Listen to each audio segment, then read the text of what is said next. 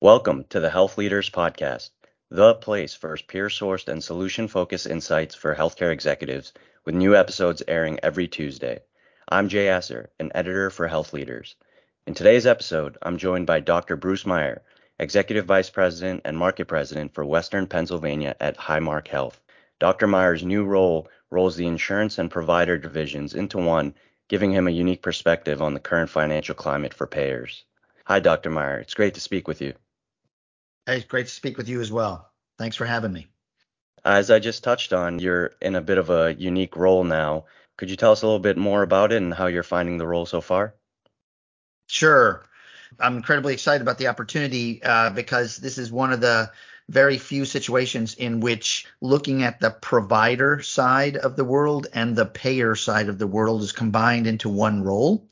Now, obviously, it's not every payer in the marketplace, but it is a significant part of the marketplace is Highmark here in Western Pennsylvania. So it gives me the opportunity to really think about how do we have to redesign the economics of healthcare from the payer and provider perspective, recognizing there's a consumer perspective as well, but from the payer and provider perspective to create a sustainable model. Because right now we are pretty much in a semi-crisis mode particularly for hospitals and healthcare systems in terms of the economic dynamics of the significant increases in expenses and a flattening of the revenue stream, particularly over the last 18 months or so as we've been through the pandemic, not the big, early part of the pandemic, but particularly in the last 18 months.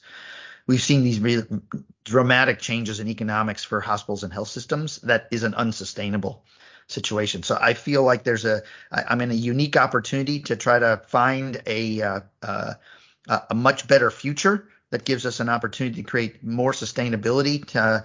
And then I'm truly inspired and excited by the living health model that David Holmberg, as the CEO at Highmark, has really proposed, which is really designed to say, how do we allow people to live their best lives by taking healthcare out of the equation to the degree possible and making sure that we're getting upstream in terms of chronic disease and preventing exacerbations, that we are giving people health literacy and engaging individuals in their health journeys, and that we are managing the total cost of care such that we're actually trying to flatten that curve, which, although it flattened a little bit in the first year of the pandemic, has really had an unsustainable trajectory probably for 30 years in this country in terms of healthcare inflationary costs, and to try to really find a way to provide people with high quality, safe, equitable healthcare at the lowest cost possible. You mentioned that hospitals and health systems right now are in a bit of a semi-crisis mode, and the economic challenges are plenty at the moment. What specifically maybe have you found in your role so far to be of the most concern? Yeah, I think the biggest concern is really workforce. Between burnout issues and the rise of, I would say, we have a nursing workforce shortage that's pretty profound. And what that has led us to is to have a significant increase in travelers and in even foreign nurses coming in just to be able to provide the appropriate care at healthcare sites, particularly in hospitals and health systems. We recognize that we've lost a bit of a generation, an older generation of nurses who have just, at some point decided they're not interested in working in a hospital anymore. Younger nurses are very interested, obviously, in the opportunity to, make a living and make as good a living as they can. And so the rise of travelers and people's willingness to travel in order to make a little more money as a nurse has become very profound over the last couple of years, and that's led to very significant increases in costs in inpatient settings and facility-based settings in particular, but also in doctors' offices, because you just have to pay a premium in order to get the staff to be able to take care of patients. That's the number one piece. I think second to that really is supply chain.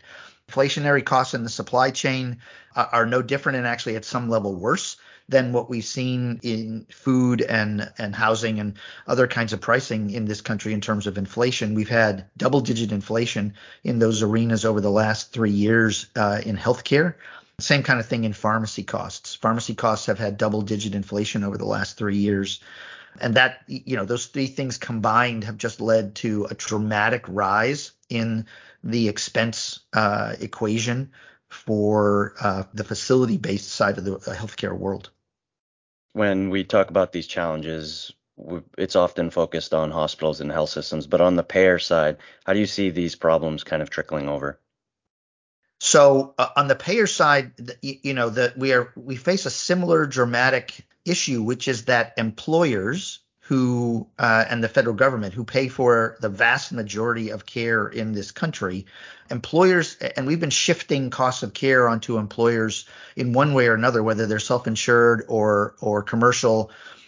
Employers have reached a point where that continuing inflationary cost of healthcare has simply become unsustainable for them. And we saw about 10 years ago where employers, from a plan design working with the payers, have shifted more of the cost onto their individual employees. But we've reached a point where employees can no longer afford those kinds of inflationary costs. The number one cause of personal bankruptcy in this country is healthcare debt.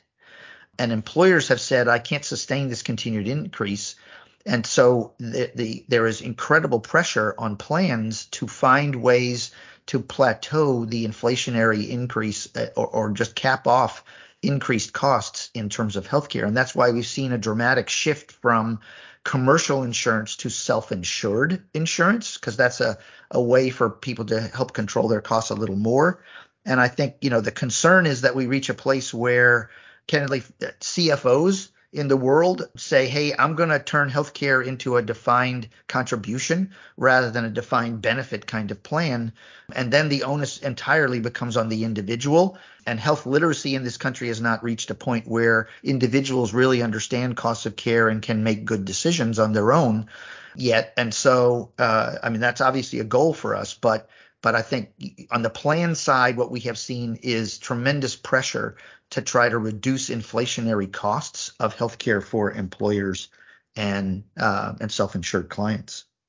What strategies do you feel payers can utilize right now to deal with a lot of that? And maybe what are some strategies at Highmark Health that you yourself are taking a look at to combat some of these issues? Without tooting the horn of Highmark and what Highmark is trying to do in our catchment area, but I think there's got to be a much better partnership between payers and providers. We, for the most part in this country, have had relatively adversarial relationships between payers and providers, in which payers kind of view providers as folks who are just spending money unnecessarily. And it's true that there is significant waste in the healthcare system. It's not always visible to providers directly, but and the data suggests it's as much as 30% of costs of healthcare. But payers look at providers as, in a simplistic way, as folks that are just spending too much money. And providers look at payers as folks who have a giant pool of money sitting somewhere in a vault somewhere that they're simply not giving to providers for the work that they are doing. And although that's simplistic, it's very real.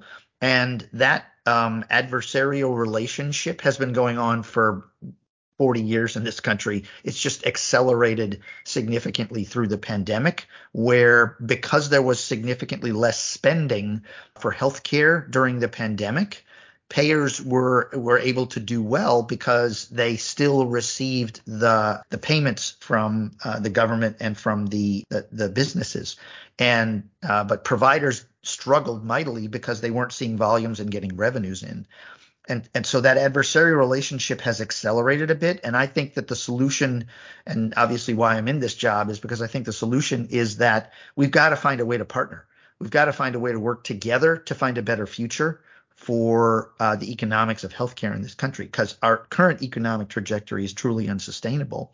And what we cannot do is say that there's a winner and a loser in that economic equation, because ultimately the loser is the public who need healthcare, and particularly the disadvantaged among us who have poor access or poor health literacy in terms of being able to live their best lives. And so I am a tremendous advocate, and obviously why I'm in this role and why I'm excited about the role is the opportunity to truly combine a blended organization of a payer and provider to try to solve those significant issues. Yeah, it'll be interesting to see if maybe necessity forces a change in that regard. And as you said, forces us to kind of create more of a partnership between the two. That's all the questions I had for you, Dr. Meyer. Thank you again for your time and your insights. Truly my pleasure. And thank you for listening to the Health Leaders Podcast. We'll be back with new episodes featuring more healthcare industry insights. Until next time.